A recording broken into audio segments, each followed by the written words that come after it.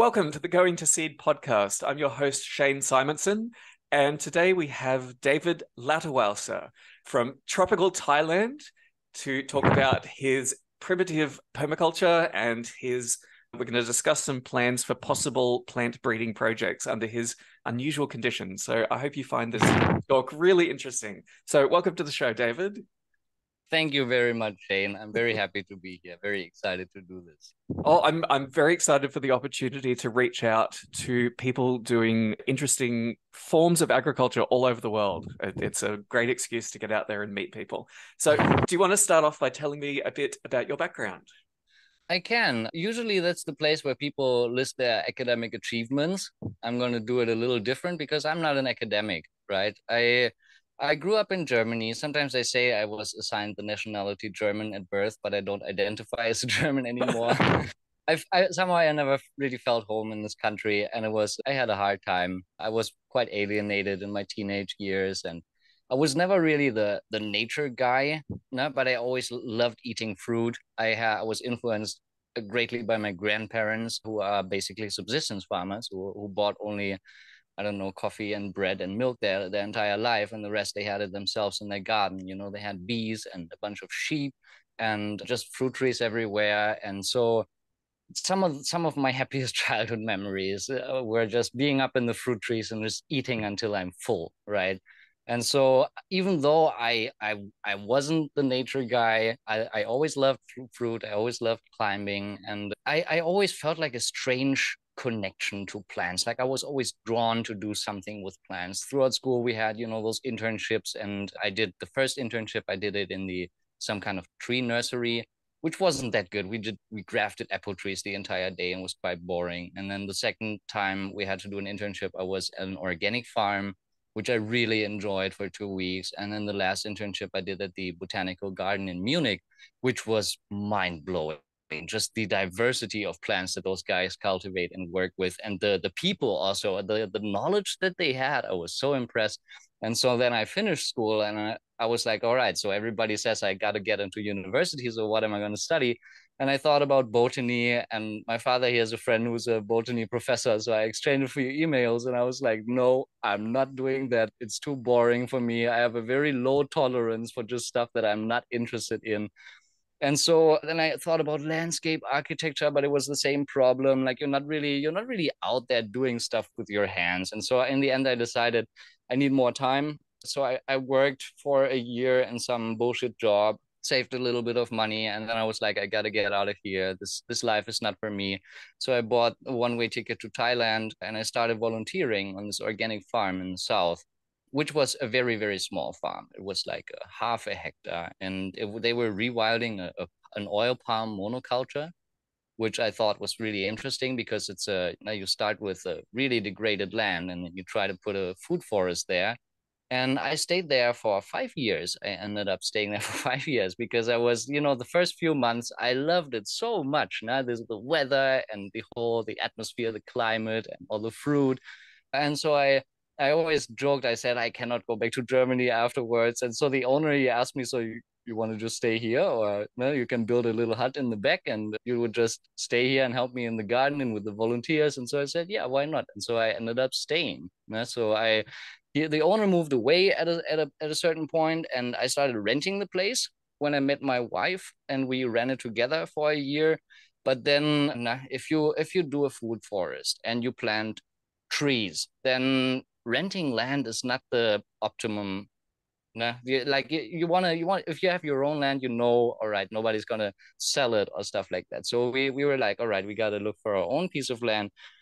And so we found it. We a friend of a friend had a nice patch of land, and it was double the size of what we had in Krabi. So the land that we live on right now is 3.2 acres, 1.3 hectares. And yeah, ever since we've been living here. I when I was a teenager, I had this thing that I used to say, like I said, if I can climb a tree every day and just eat as much fruit as I want every day, that I'm happy. And I'm quite close to that now. So I did not go to university, but I think it was the right decision, right? So that is about it. That is like where I'm coming from. I'm just this alienated dude from Germany who hated society. Like some people say they get into permaculture because they love nature. Initially, I got into permaculture because I really hated society. It was I was very, very unsatisfied, and I always thought like there must be something more to life, right? It cannot be that that's it. Like everybody tells you, oh, you're so lucky that you are alive at this point in history in this country, but it didn't feel like it. And so this thing that I did, like when I first moved to this farm in the south, I think I touched an aspect of human nature that is very difficult to find in Europe. That you really you are in a direct relationship with your environment. You know where your water comes from, your food comes from. You have all those symbiotic relationships going on with all of the stuff that feeds you. A bunch of chickens, a bunch of ducks, and so it was just this was what I was missing all along, I think.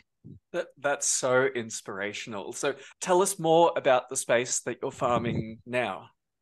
Yeah, so we are living on land that originally belonged to the indigenous Chong before it got taken away by the Thai colonizers. The Chong, they were hunter-gatherers in the beginning, and then later they switched to being like swiddening, like shifting cultivators.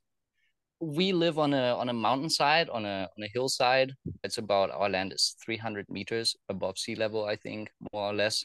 We are on the northern slope, so our land is not that big, as I just said. So we just have this one single slope, and it's the northern slope. So throughout a few months, we have like the sun goes up very, very late behind the hill. So we have this thing that everything in our garden starts fruiting and flowering a little bit later than everywhere else because we have less sun during the season.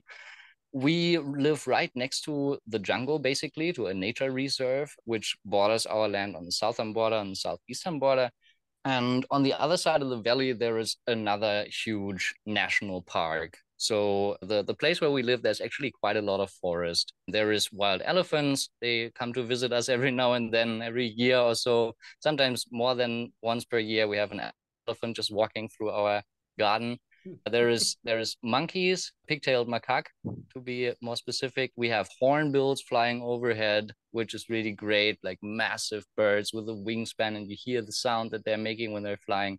So it's much more wild than our last project in the south of Thailand. It's a dirt road that is leading here, and like in raining season, sometimes the like you have to pass like a little river and it gets flooded. So sometimes we're cut off from the rest of the world.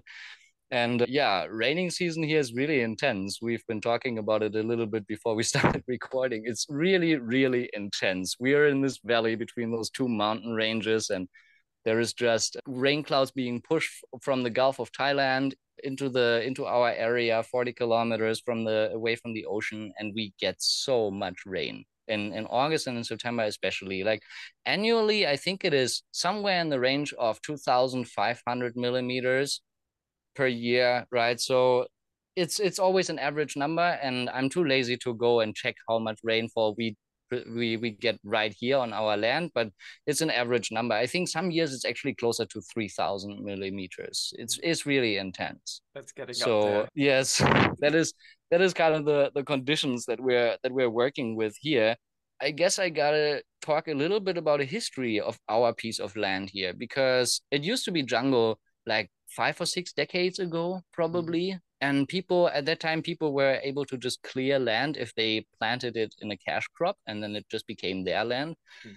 And so that was probably, yeah, the worst thing that could happen to this piece of land because they cut the jungle, they burned it, and then they tilled the soil to plant rice Oh. on a steep mountainside. So just as a little explanation, the bottom of our land is it is steep, but not very steep. And then once you get to the middle, it's like taking stairs. It's that steep. And so on the very top, it like levels off again.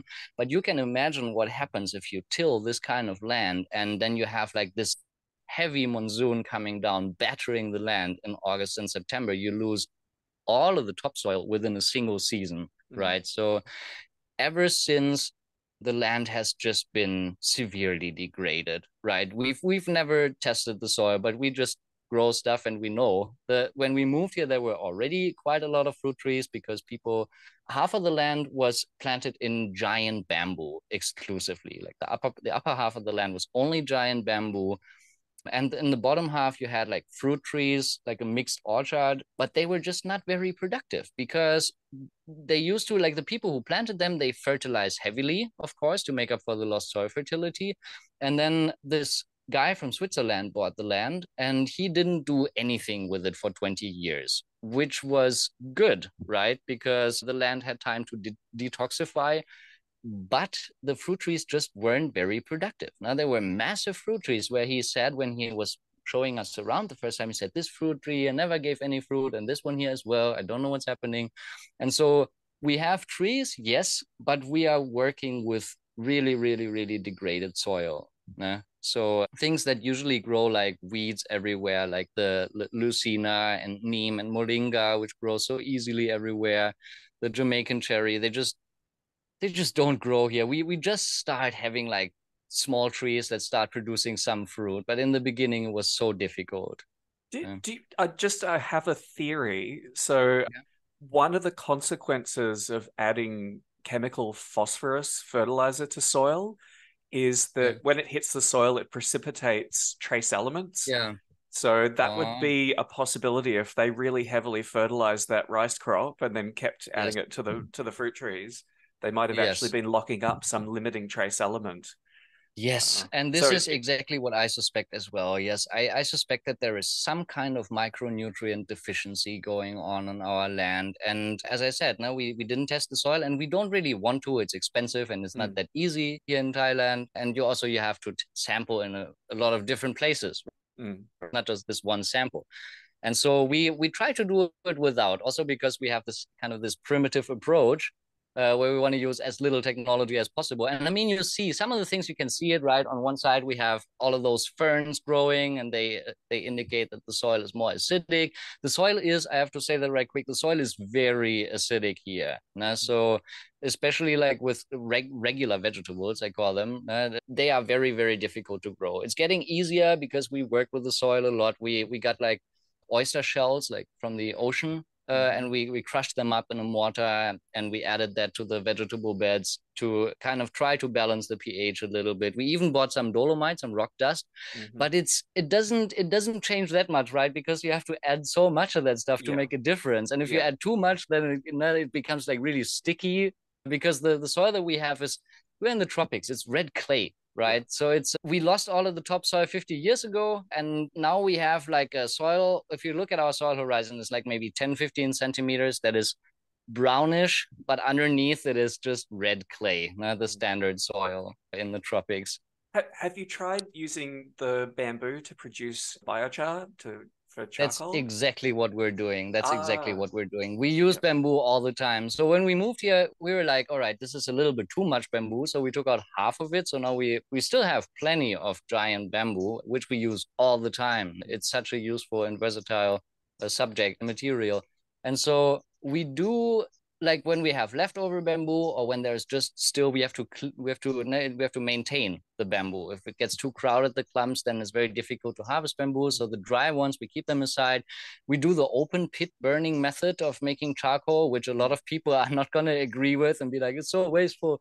But we don't care because we have so much bamboo, it grows so fast and it's the easiest. And you don't need any expertise for that. You just throw Yeah, stuff in the hole and burn it, and then you cover it with soil. And then you yeah, get the charcoal that you get is already really fine. So if you yeah. pound it one time in a mortar, you get this amazing powder. And we've been doing it since year one because this is one of the main things that we try to increase soil carbon content. We also use this powder in our compost toilet, which is also a huge benefit to the soil. That every now and then we use the compost from our compost toilet.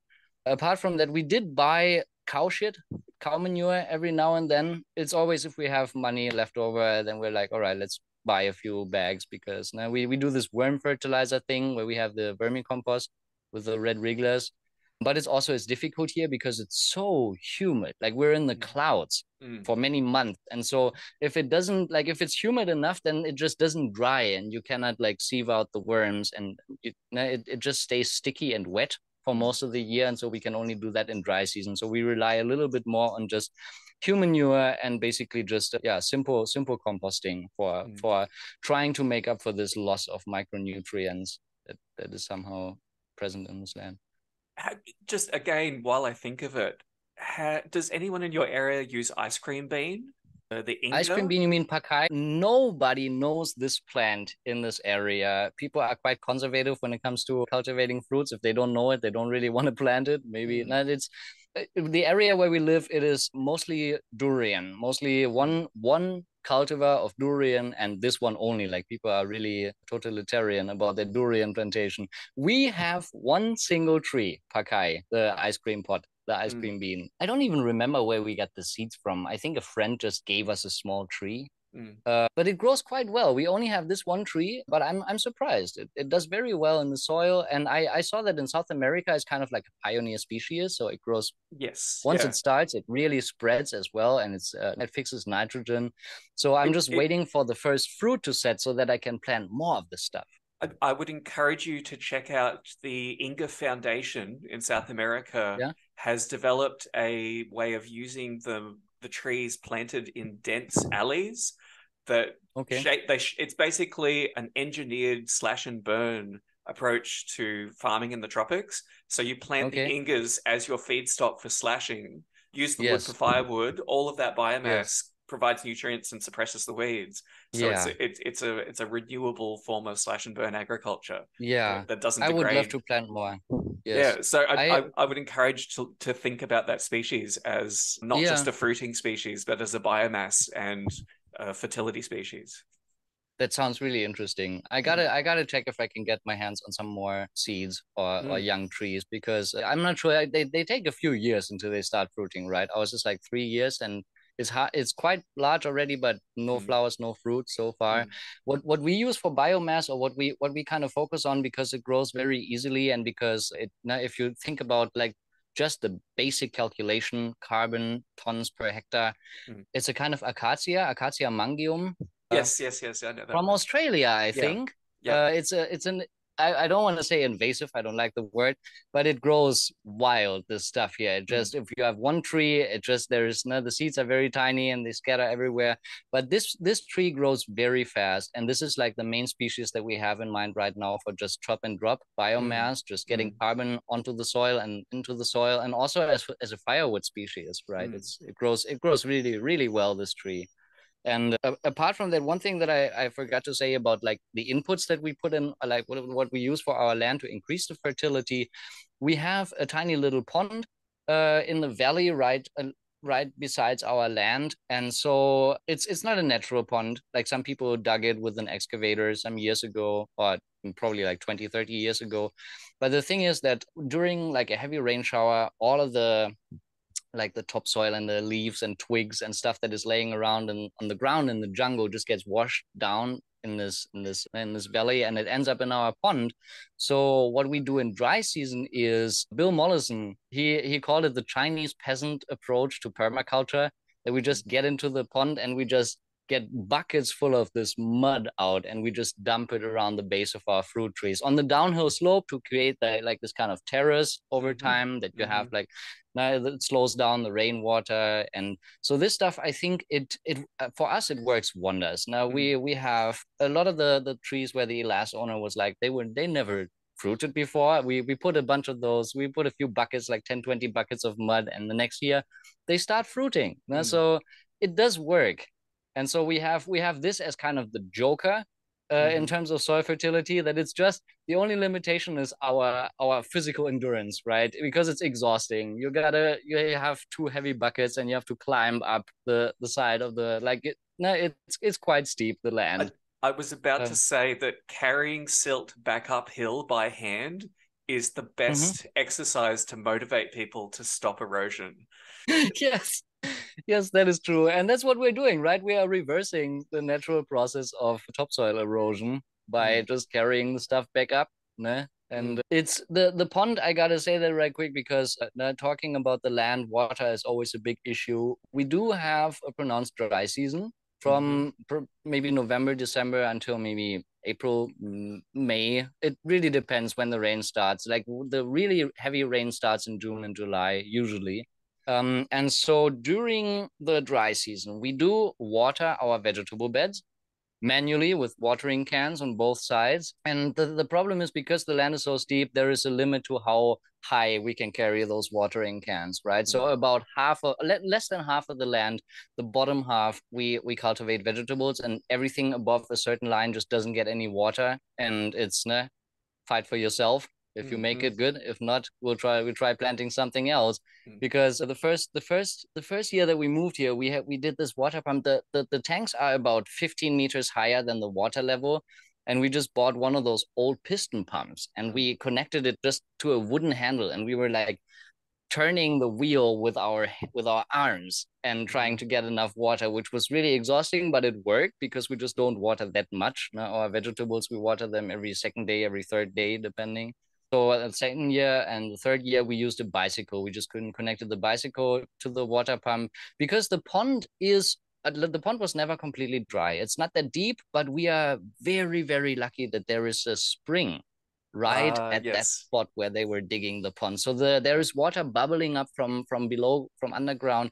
Even until like February, March, there is still, you see the water coming to the surface at this one spot in the pond. Have you ever considered creating two vegetable gardens, one high for the wet season and one low for the dry season? We actually do that. We because in the upper part of our land, the soil is better because it was planted in giant bamboo. There was just a lot less disturbance from, usually people they cut grass all the time. Now they trim the grass like golf lawn kind of thing. And so that is really, really bad, of course, for the soil. And so people didn't do that in the upper half of the land. So the soil is better up there. And you see, like if you dig down maybe 20 centimeters, you find charcoal from this original clearing of the forest, probably some kind of remnants. And so we do plan, or we in the first year we already started like digging, terracing just a little bit and planting vetiver on the edge so that the soil doesn't get carried away. And because we have so much bamboo, we just put like bamboo trunks on the ground, so to create like this little terrace. And we do plant stuff occasionally. It's a little bit limited because now it does get dry and the soil is not that good yet. So we plant stuff like we plant the root stuff. We plant ginger, we plant finger root, we plant turmeric, we have achira, the one that you're planting as well. Canna indica, is it, I think? Edulous is any form that has big roots, but indica is one of the common weedy species. Okay. Yeah, we grow a lot of that stuff because it survives without the need for watering. So we do that. Now we have stuff growing there that only produces in raining season, and in dry season is kind of like fallow. There is still stuff growing, right? We still have the sawtooth coriander and just a few kitchen herbs and stuff that we use because that stuff, it makes a taproot and it just stays there. We have cardamom, plenty of cardamom in between, which we plant more and more of because it's a nice understory plant, right? So we do that a little bit, but we focus mostly because it's also, we are only two people and it is a lot of work, especially the first few years. We work very hard. And so we focus first on the area around the house where we have water available at all times. And then we move every year. We make we say this area, this year we're going to work on it and we're going to make the soil better. But it takes a while. Yeah. Yeah. So might be good to shift gears and talk about what your priorities and your philosophy in managing your land are. Yeah, wow, that is a big topic for us because we think about that a lot. I mentioned that we live on the land of the Chong, and we in Thailand we have at least two actual hunter-gatherer cultures, the Malabari and the Mani in the south, and then we have like a bunch of like hill tribes. People call them hill tribes. Whether they're a tribe or not is a different discussion. But we have the Karen, we have the Hmong, we have the Aka, the Lisu, the Lahu, and a few other smaller groups. And so they do swinning. They do this kind of it. I'm not sure if I would call it agriculture. It's more of a horticultural thing because it used to be in the past, right? These days it changes a lot. These days they clear massive areas and they plant only GMO corn to sell it as a cash crop. So it changed already. But we have this traditional way of producing food, of growing crops that works quite well, surprisingly well. Like a lot of people, especially in the West, they have this idea of slash and burn. It's like this horrible thing where you just cut down the forest and burn it, and it's very wasteful.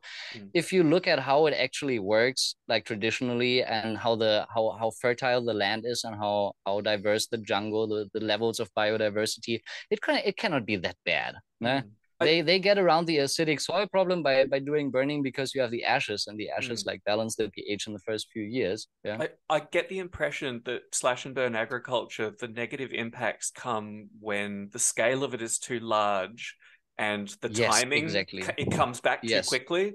But when it's done properly, it actually increases the health and the diversity of the rainforest. Yeah. It works very well if you have a low population density and a lot of forest, right? James C. Scott, who wrote this amazing book on hill cultures in Southeast Asia, The Art of Not Being Governed, he said that it's about 20 to 30 people per square kilometer. It's like a good number to do shifting cultivation without destroying the environment, without actively degrading it. And so they work with ecological succession. And we try to do the same thing. We look at species in terms of what is their ecological niche? What do they like? Are they an early successional species? And then we cannot just clear large areas because we don't have that much land. So we do it like in patches. We say, all right, this tree here is a wild jungle tree. We just chop it down for biomass. And so we create this hole in the canopy and we mulch with the branches. And so we work with ecological succession, just not as extreme. But those cultures, the Swedeners, they are a major inspiration for us, because also the first year that they clear the land and they plant their rice, it's all like, it looks like grasslands, right? The earliest successional species is rice. And then the second year, the composition already changes and they grow a bunch of other vegetables and roots and tubers and things like that. And there's shrubs growing. And after a few years, you have all kinds of fruit trees suddenly emerging. Now, first of all, there's the fruit trees that they left standing when they cleared the land initially, so to be kind of the canopy of the future. And then they also just eat fruit and throw away stuff. And then they transfer seeds and cuttings from their old Swidens. And so the diversity that they are working with, we were heavily influenced by this, by just 2 chapters of the book Managing the Wild by Charles Peters. He's a professor of tropical ecology at Yale, and he wrote this book about his experiences. And so he said he was among the Kenya people in Malaysia, and they have in their forest gardens a species density of 125 tree species per hectare. And he said he visited this place, and he called them the most gifted foresters that he's ever seen in his life, because he visited this old man and they were walking through the forest, and the old man wanted to show his garden. So he asked the old man, like, when do we arrive at the garden? And the old man says, well, we've been walking through it for the past hour. And the guy was like, wow. Because it was the forest was quite open, but multi-story forest, right? It really looks like a rainforest. You have a lot of dipterocarps, you have palms in between, you have the vines that climb and hold the canopy together. You have just such a diversity of different species. Now, he talked like 7 different varieties of breadfruit and 11 kinds of rattan and just everything together. And this idea of having like your needs, your basic biological needs met on a single piece of land, because you just grow everything together and you use the forest as an inspiration. Like you look at, how does the rainforest does this? How does it need to look like so that it becomes a self-perpetuating system? And we just try to imitate that, basically. So you mentioned in the introduction that what we call it primitive permaculture, which is a little wink primitive permaculture. So it's not like we are already like primitive people, like primitive indigenous people, but it's the direction, it's the goal. So we do everything that we do with using the least technology possible, I'd say, like advanced technology. We don't own a chainsaw. I hate chainsaws. We don't even use like power tools. We have a solar panel now. First 2 years, we live completely without electricity, but we use like a hand drill, for example, which I really love, because even if the electricity goes out, I can still drill holes. We have a 2-man saw for like really working with lumber, which is a lot of fun, and it gives you strong arms. So we try to do it as primitive as possible, right? And we try to implement basically the same ideology, is that the right word? The same like indigenous land management strategies, right? They just have a certain set of, I don't want to call it rules, but like suggestions on how you gotta do it. Like working together with nature, the typical permaculture thing. You don't try to force your will upon nature, but you say, what does nature want to do? And we just help along with the process. You try to create habitat at the same time. It's not like I want this crop, so I'm going to plant it. But it's like, all right, so what is the other? What about the other animals? What do the squirrels like? I want to eat squirrels because I'm animal husbandry is a little bit limited if you live on a small land on a mountainside, but we want to eat meat. So what do we plant so that the squirrels like it here? What kind of trees do they build their nests in, for example? Then we are, of course, we are trying to decenter humans, as I've said before. Like the anthropocentrism is the one of the worst things that ever happened to us humans. This idea that we are just like the rulers and the masters and we can do whatever we want. And also, which is, I guess, permaculture and also indigenous horticulture, that you design for perpetuity. You think 7 generations down the road, right? And so at least, so you think about, so how is this going to affect the future? How is it going to look like in the future? What are the effects going to be? And so yeah, that is basically, to be very brief, what we're doing, like the basics of what we call primitive permaculture. It's just we just do indigenous horticulture, but for people who are not actually indigenous. Do you have much opportunity to interact with the hill tribes in your area? Sadly not, because we are in the southeast and all of the hill tribes are up north. And the indigenous people here, the Chong, they've been forcibly assimilated. They don't live in the forest anymore. They do a lot of wage labor. They spray the pesticides in the gardens of other people. It's a very sad story. They've underwent cultural collapse like many of the Native American societies did, and there is very, very few people that even speak the language anymore. It's heartbreaking. We try to, like, we drove around and like asked people and try to figure out and get as much information as possible. But most of the information that we have on their original way of life comes from the, I don't know, the 17th century. Like some bishop from France came here and he wrote down some stuff, and you can believe half of it and the other half just sounds a little weird. But so for us in our situation, it's a little more difficult because we don't have the people right here who live. They are still around, and they lived here for I don't know how many thousands or tens of thousands of years. But sadly, all of this knowledge for this location here is gone. So we have to try to figure out how to adapt the stuff from the north. They have a very different climate, right? They can easily grow garlic and stuff like that that really needs cold weather. And we try to we try to redevelop this kind of technique for our piece of land. Yeah. In some ways, with the chaos emerging in the climate, even if you do have a really ancient traditional system in your area, it needs to be flexible enough to adapt to how things are changing in the future. So definitely. I think the principles of landrace gardening are useful in every circumstance with what's unfolding around us.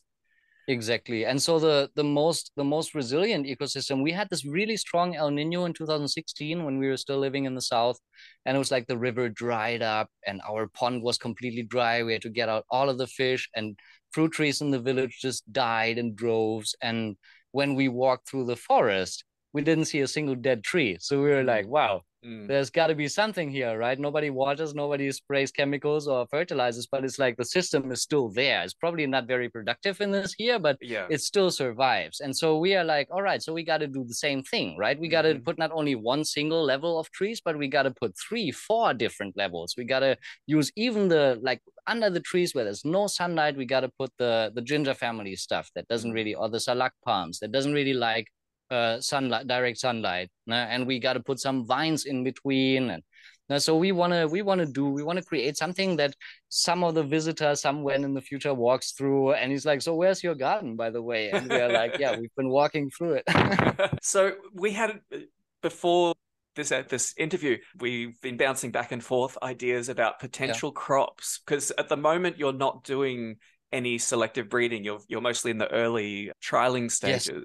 But we talked about a few different potential crops that have potential for improvement. And one of Yes. those is the Artocarpus genus. So do you want to Yes. tell us a bit more? Because it's a really large and diverse genus with lots of useful species. Yes. So Artocarpus is one of the most amazing genera. What is the right word? Genera, yes. Genera. Yeah. Yes. It's so versatile. There's so many different species. We have all in all we have 8 different Artocarpus growing on our land, right? It's the very famous ones are the breadfruit, right? Mm-hmm. We have that one. We have the bread nut, which is like the wild ancestor of the breadfruit, which still has larger seeds.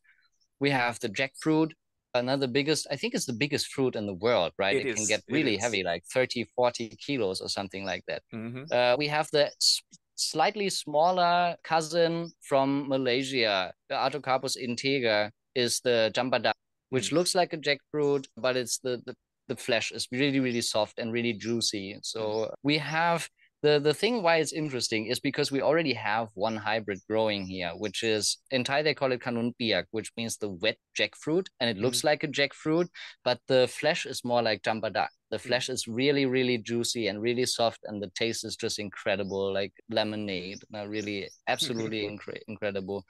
And apart from that, we also have marang. If some of the listeners probably nobody really knows this stuff. It's a jungle fruit from Malaysia, Indonesia. It looks like a tiny little jackfruit. The seeds, the flesh is much smaller. It's white, and it's very very sweet. And the thing is, those Artocarpus, you have male and female flowers on the same tree. I don't know how to pronounce this word, monoecious or something like that. Yeah, yeah, yeah, I'm really bad with pronouncing stuff. I read words and I have no idea how to yeah. pronounce them. No, you got that right. It's a very, very diverse genus, Mm. Artocarpus. You have, I think, over the tropics, you have over 100 species, Yes. right? Yeah, yeah. And so the pollination works mainly, as far as we can concern, it's probably wind pollinated as so many of those plants, but there is Mm-hmm. also always stingless bees on the flowers. So Yeah. I guess that the stingless bees they play a big role. Other bees don't touch the flowers so much. I see some ants on there sometimes, but I think it's mostly wind and those stingless bees.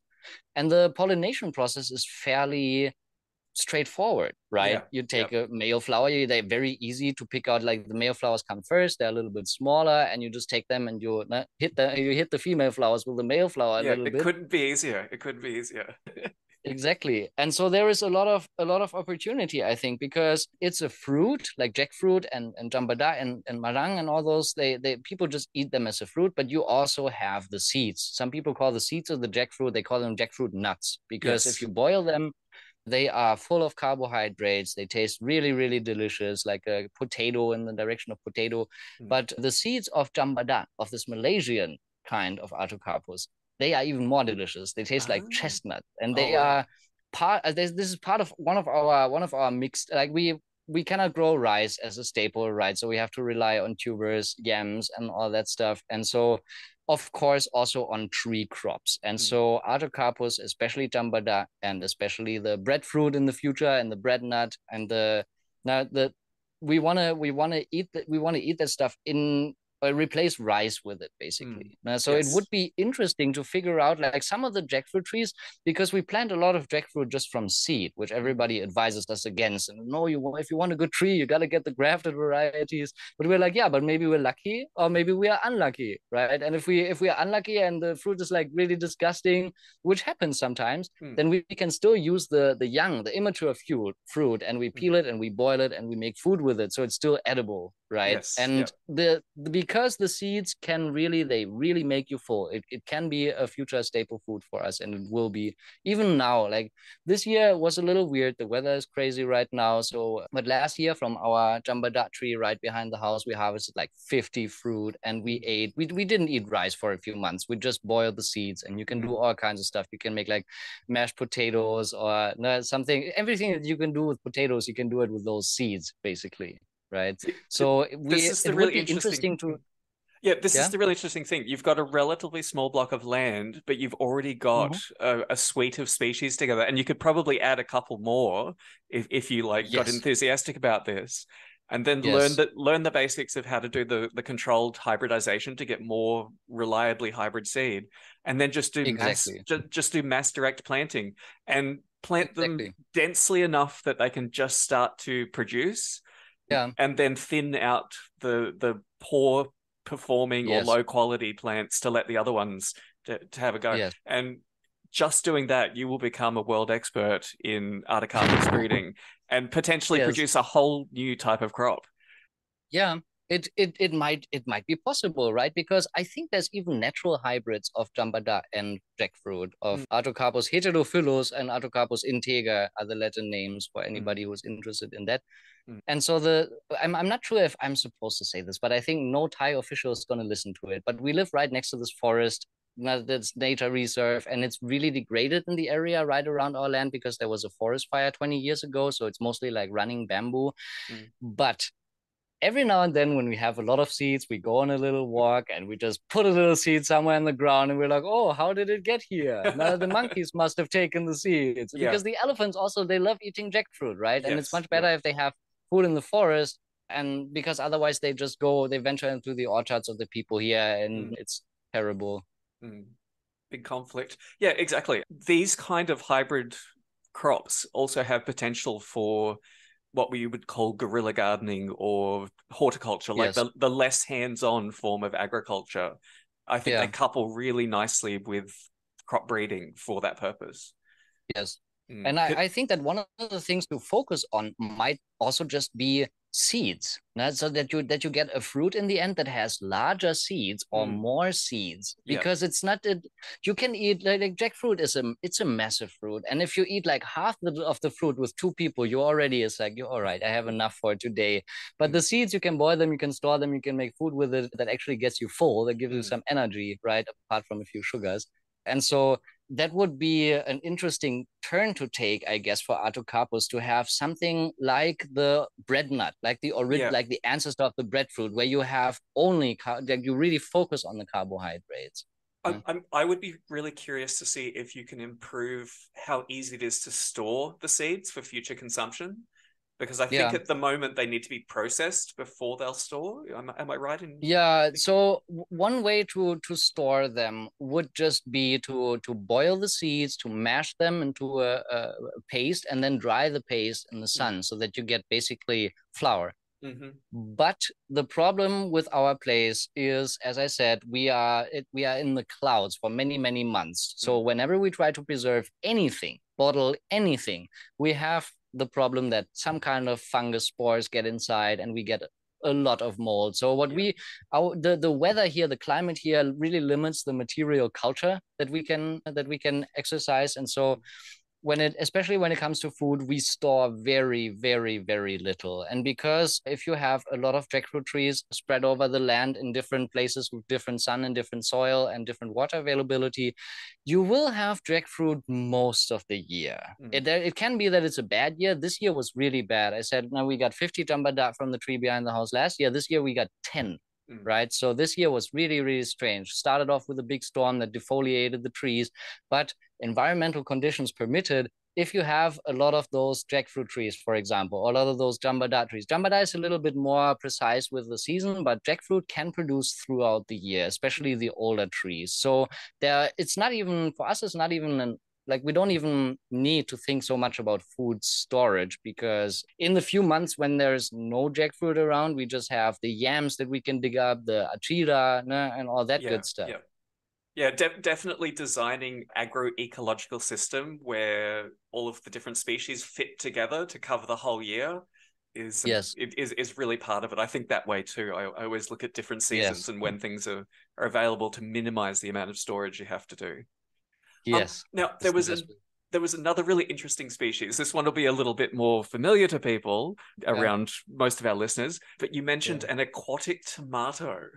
Yes, it's we call it the aquatic tomato because usually, as far as I'm concerned, in Germany, if you cultivate tomatoes, you got to be really careful with the rain, because once it rains, they sometimes they just die. They just Mm, get a little bit of rain on their leaves, they just die. mm, And so we are very lucky that there is this one, is probably some kind of heirloom variety. The people here, they don't know anything about breeding. So you ask them and they say, yeah, it's just, they call it Ban, which means like the rural kind, the stuff that we grow here in this area. mm, And it's a tiny little cherry tomato. It doesn't really like growing high, but it's scrambling over the ground in all directions and mm, making new roots wherever the trunk touches the ground, right? And so this is the only tomato that I've ever seen in my life that gets like heavy monsoon rain and still produces a few tomatoes here and there. Like, even though we don't have a greenhouse and we don't want one because it's a big investment and all that, and we are primitive permaculture people, we do have this one variety of tomato that handles the rain really exceptionally good. And I think that this is a very, very interesting thing for people who live in the tropics, because if you don't have a greenhouse, you can grow tomatoes only in dry season.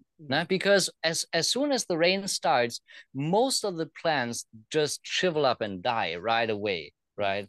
And so this is the only kind that still produces, and it is the only kind that we grow this year. We tried with the bigger ones, and our soil is not that good yet, and all that stuff that I talked about before. But this one is really, it's like a wild plant. It comes together with our compost, with our human manure compost. So we do the compost toilet thing, and those seeds, they just don't die. So wherever we spread the finished compost, there is tomato plants growing everywhere. So it's basically self-seeding with a little bit of help from us. And they pick the places themselves. When they really grow here, we let them grow, and in other places we don't. But they produce. They don't produce a lot in raining season, but they survive, and that's already amazing. And it sounds like it's probably a Solanum pimpinellifolium, which is the ancestor of more selected tomatoes. That's really interesting. I had no idea about the scientific name. Nobody here knows scientific names of plants. Yeah, well, the selected tomatoes are one of the most inbred crops in the world, because they've gone through multiple genetic bottlenecks, and they've lost so much along the way. But if you go back to this ancestral form, you get an idea about how vigorous they're supposed to be. We have a form of that tomato that grows wild here as well. You find it growing out in the paddocks. Anywhere it gets a little opportunity, it takes off. It does a lot better in the vegetable gardens, though. Yes. Yeah. And I mean, tomato. Well, that is a crop that you can do breeding with. The pollination is a little bit tricky because it's like a buzz pollination, but there are ways you've around got that. To take out the male part of the flower. You need a little before bit the like pollen shed. Yeah. But we gotta start doing things like that anyway. I need to buy the tools, or to get the tools anyway, because you can use the same tools for pollinating vanilla flowers or not. It's kind of like the same set for plant breeders. You get like a few tweezers and stuff like that. And it doesn't take a lot of technology to get a handle on it. And definitely taking that locally vigorous tomato that's adapted to your tropical conditions, and then mixing in some other pimpinellifolium or selected Fulentum genetics, you could develop a much better, robust tomato for your local conditions. It could be a good project. Yes, and one of the downsides of this tomato is that it doesn't produce that much, right? So even in dry season, we have tomatoes every day. But like those really, really long clusters that you have with some of the cultivated tomatoes, we have like 4 tomatoes in one cluster maximum with this. And it doesn't seem to produce more, no matter how good the soil is, right? Yeah. So that would be to make them just a tiny bit more productive, and see if we can get like this sweet spot in the middle of having a really resilient plant that also produces a little more tomatoes. And if they would be a little bit bigger, that would be all right as well. The taste is incredible, by the way. Taste is amazing. And you mentioned there was one final niche in your system that you miss. Maybe this is the German in you missing cabbage. There is tomatoes as well, by the way. There is just I don't miss any European food, because I have good food in front of my doorstep every day. So if nobody talks about it, and if I don't see pictures online, I don't miss the food, because I have amazing food here. But so one thing that I would like to have is just some species of brassica, and I would even be fine with like a mustard greens or things like that. But so far the problem has been, as with tomatoes, as with all the other like regular vegetables that we try to grow here, is that the conditions are just not right. If we would live in the north, where we have a long cold season and the soils are very fertile, it would work. But here it doesn't. And usually we just accept that. Usually we're like, all right, so the land doesn't want us to eat this thing right now. So we just don't eat it. We just look for something else, right? But it would be nice to like experiment a little bit, because tomatoes are something that I really miss if I don't have tomatoes. I would always love to eat tomatoes. And it's the same with brassica. Now Mm. with all kinds of different species. In Germany we have kohlrabi. I'm Oh, not sure yes, if, yeah. if other people know that, and Yep. it's incredible. But that stuff you cannot grow it here. So I would even be fine with like mustard greens, something like we had seeds of this kind of, they call it the hill tribe mustard, Mm. which comes from the people who cultivate it on the mountains in the north. And we tried it last year, but last year was La Nina, right? Mm. Really, really strong. So we had just tons of rain. We did not have a dry season last year. Mm. And the cold season was also not that long. It's usually like 1 or 2 months here, but it was shorter than that because we had the cloud cover all the time, right? So it wasn't that cold. And so we failed. We wasted all of our seeds. We got to ask. There is this one place in the north, they give away free seeds. You just send them an envelope with a stamp on it, and they send you whatever seeds you like. And Mm. a great project, Pan Pan Organic Farm. John Jandai, Ah, he does amazing work. This guy, wonderful. and so he was the person from his project. We got those seeds, and we gotta get those seeds again for next year, because next year is probably gonna be a bit more dry. So we'll try again. So sometimes it takes a couple of years trying a species as you go through Yeah, extremes before you get lucky, and just getting that first generation where you can yeah, even just multiplying the amount of seeds you have to play with. Yeah, yeah. often failing on the first attempt doesn't necessarily mean that it's worth giving up. I usually have to Yes, kill something yes. like 3 times before I'm like, okay, take the hint. I would strongly recommend trying Ethiopian kale as well, because it comes from the high altitude I'd love tropics to. in Africa. Yes, And yeah, I'll see if I can get some seeds of that to you from my varieties. I Because would it, be so happy to get some seeds. I'll give it a try. mm. One other thing you could potentially think about there. So in the lowland parts of Africa, so Brassicaceae has a sister family, the Hmm. Cleomaceae, the spider flowers. And there's one of Okay. those that's grown as a leaf vegetable in like East Africa. It's Oh wow. Cleome gynandra is the Okay. species that they grow in Africa, but it's actually a All fairly right. large genus. There's like 20, 30 species, and I'm pretty sure Wow. they're mostly interfertile. So this is a crop that it's on my maybe list of getting around to, of Uh-huh. taking that vegetable form of Cleome, the spider flower, Yeah. and crossing it with some of the other species to see if I can create something new. And Yes. that might be something that would be a fun project to try under your conditions too. Yes. Yes, definitely. Because it must be possible, right? There must be Mm, some way, right? So I've never heard of this before. You gotta send me the legend name one more time after we finish this conversation, because absolutely, I yeah. my memory. But I'm gonna check it out. What we do right now, just as a little like detour, but we have this plant. I forgot to look up the Latin name beforehand. It's called, we call it fireweed. It's called Pagadentai, and it grows in disturbed soil, and it is it kind of like goes in that direction. It's the stems are crunchy. You can eat the leaves, you can eat the stems, you can eat the young flower pods. The flowers are, it's a little bit like dandelion, like the flower opens up and then the seed flies away. Yes, yes, yes. Reddish flowers. And this is one of the vegetables that we eat very often, because we just mix the soil in a vegetable bed and this stuff starts popping up first thing. And you can make kimchi with it. Mm, It's a vegetable that, where people don't think of it as a vegetable. Most people in the village, they don't know that you can eat this plant. And we're like, what? We eat it every day, man. mm, So now sometimes there are species that can be used as a vegetable that are very, very good, very mm. nutritious, very hardy, but people just don't know that you can eat it. So there's probably potential for all kinds of leafy greens to have like wild ancestors or wild species. Well, a lot of crops started out as weeds in amongst other crops. Exactly. Yes, brassica was also the original wild mustard. It just grows everywhere, Mm, right? It's just mm. a wild plant. Right?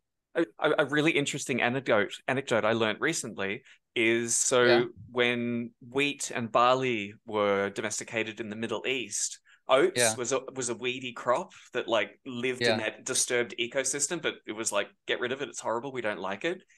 As Uh-huh. agriculture spread into Europe and it eventually got up against cold and wet climates where wheat is marginal, barley hates it. Like you can't grow barley in like Yes. Scotland. That's Yeah. when oat, which was this weed that had hitchhiked along with the crops, suddenly Wow. it became the only thing that people had to grow, and it became a major crop in climates where other things just couldn't keep up. That is so cool. I did not even know that. Mm. Really, really cool. Yes. Mm.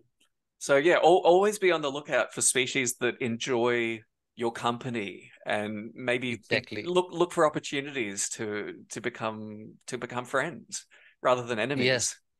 Yes, yes. Mm. Whatever is edible, we try eating it. And if it doesn't taste good, we try again, but we prepare it in a different way, right? Mm, A lot mm. of the stuff that we eat, the people in the village, they are horrified by like you can eat that stuff. Nah?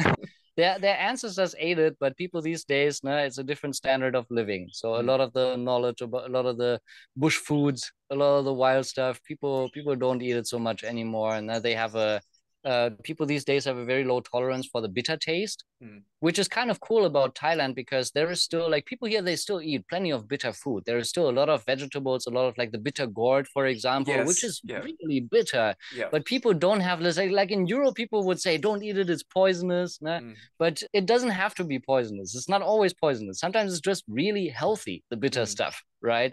I, And so I, working like if you have a tolerance for bitter stuff, then there's a lot more possibilities now that mm. open up. So, bonus round questions. We can round things off. If you Yes. could wave a magic wand and transform any species of plant, like space and time are no limits, what would you want to Wow. create? No limits at all. That's a very good question. I love that one because my wife and I, we play this game all the time where we're like, if we could combine two plant species, what would we do? And my absolute favorite, like if we're talking about God mode, everything is possible. Mm. I would create a pineapple plant that produces durian fruit because durian is my Ooh. absolute favorite fruit, and pineapples now they just give a new fruit each year, and if you don't water them it's all right as well. But this is just I'm being nonsensical. If we're talking a little bit more realistic, then I would love to have the possibility to do banana breeding because we have like 20 something, almost 30 different cultivars of bananas, and some of those have a few seeds every now and then. Mm. So we have a bunch of bananas that have like really ancient genetics from the original Musa acuminata. And so I would like if I could work wonders, I would love to create a new banana variety because we love bananas. It's one of the other staple foods that we eat all the time, whether it's ripe or unripe. Mm. So that would be nice to have to experiment, to have the ability to experiment with that a little bit. I'm surprised nobody's thought to breed bananas as a stem crop, because I know the heart of banana is edible. And I Yeah. think in Thai culture, it's often added as a minor Oh yes. vegetable. We eat it all the time. There is usually the bananas here from Southeast Asia is all Musa, right? If it's not Acuminata, then it's Bibesini. And in Africa, they call it a false banana, which is such a bad word. Like who Mm. says what is the right banana, what's the wrong banana? Nah? Mm. It's Sente and Sente glaucum. Mm-hmm. And those bananas don't produce suckers, but you gotta replant the seeds. And the seeds are like really big, like I don't know what to compare it to, like longan seeds. I'm not sure if people Mm-hmm. know the longan fruit, but really, really large seeds. And so this banana, you can the trunk is massive and people use it a lot for like pig fodder, like Mm. to feed it to the pigs. But also you can just eat the trunk as with other banana species. And so you already like they are massive. Mm. So we never tried it because we grow it as an ornamental. The flower is really pretty. Mm. But there is that like from the Encente, there's also many different species of Encente. Mm. There might be some species that are already like in that direction, like produce a massive trunk that Mm. tastes good because sometimes it's a little bitter or astringent, right? Yeah, again, there's so many of these projects just laying around waiting for the right person to Yes, dedicate, 5 to 10 years of their life and create something new. yes, So exactly. next question, what is your vision for the future of food in your community?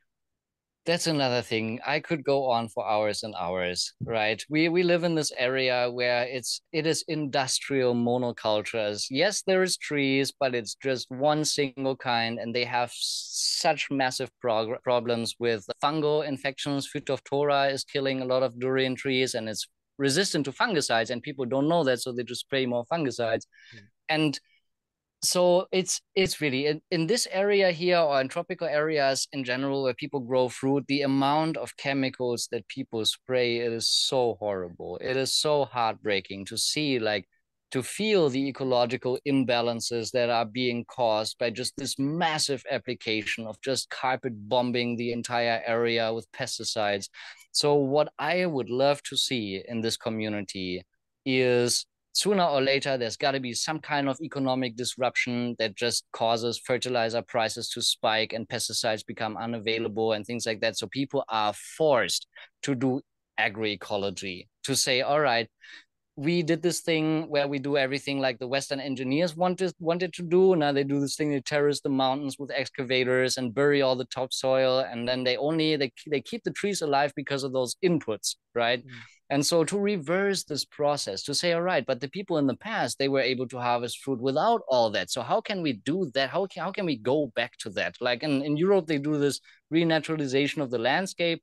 I would like to see the renaturalization of the foodscape here, because it would not be difficult. We have the rain. Now, even in dry years, we still get the rain. So we have pretty good conditions. We can grow all that stuff. We are like the little seed bank here. Like we already give away stuff to people from the village, because we give them fruit and they're like, oh, that tastes really good. I never tried that before. Can I plant it? We're like, yeah, here's some seeds, or yeah, here's a little plant. And because people have a lot of land, the conditions would be perfect to create one massive giant food jungle. Now it's just the profit incentive has to disappear, and that is it doesn't happen by convincing people. We cannot just go there and preach, because it's not our thing to do, and it won't work. So my hope, my vision for the future is that some disturbance in the system creates this opportunity that people say, all right, so let's try without chemicals and all that stuff. And they need living examples and sources of appropriate genetics and species for that to be possible. Exactly. Yeah. Yes. Yeah, we're definitely on the same page with that approach to things. Yeah, and it's also that the people here in this area, it's 30 years ago that the entire valley was covered in lychee plantations, and lychee needs quite cold weather to start flowering. They need a really pronounced cold season. And so about the turn of the millennium, that just stopped happening. Like the short season just got shorter and less cold. And so lychee, no matter how much they spray hormones as well, and they have like all their fertilizers, but no matter what they tried, they didn't fruit reliably, so they cut them all down, the entire valley, and they started planting durian. So people in this area, they have been experiencing climate change for a lot longer than most other people that I know, and definitely most people in the West. They've been feeling it for decades already, right? And so I guess that there must be a way to like, all right, so to take past experience and to just project it in the future and be like, look, what if in 20 years we cannot just plant durian monton monocultures anymore? So what do we do instead, right? How do we adapt? Yeah. The idea the of awareness is there. Having 100 species of trees per acre, per hectare, means that if the climate changes year to year, or if it changes decade to decade, you have that resilience. There's always something that's going to be producing. By the way, I want to show off one time right quick. We have 500 species on our land, at least, that we know the name of in at least one language. Wow. Not species. I don't want to say species. It's different. If you count all the different cultivars of plants as individuals, then we will have, let's say, over 500 different kinds of plants that we know, that we utilize in some kind of way, or that we at least tolerate because of the ecological benefits. Wow. We just have two different species of tree and one species of vine. We use it as toilet paper. So even like for things like that, the diversity that you can have in the tropics is incredible. Really, there is so many different species. And as you said before, we still have international trade. We can exchange seeds. We have stuff from South America, from Middle America, from Africa. We have the safu, the butterfruit, and things like that.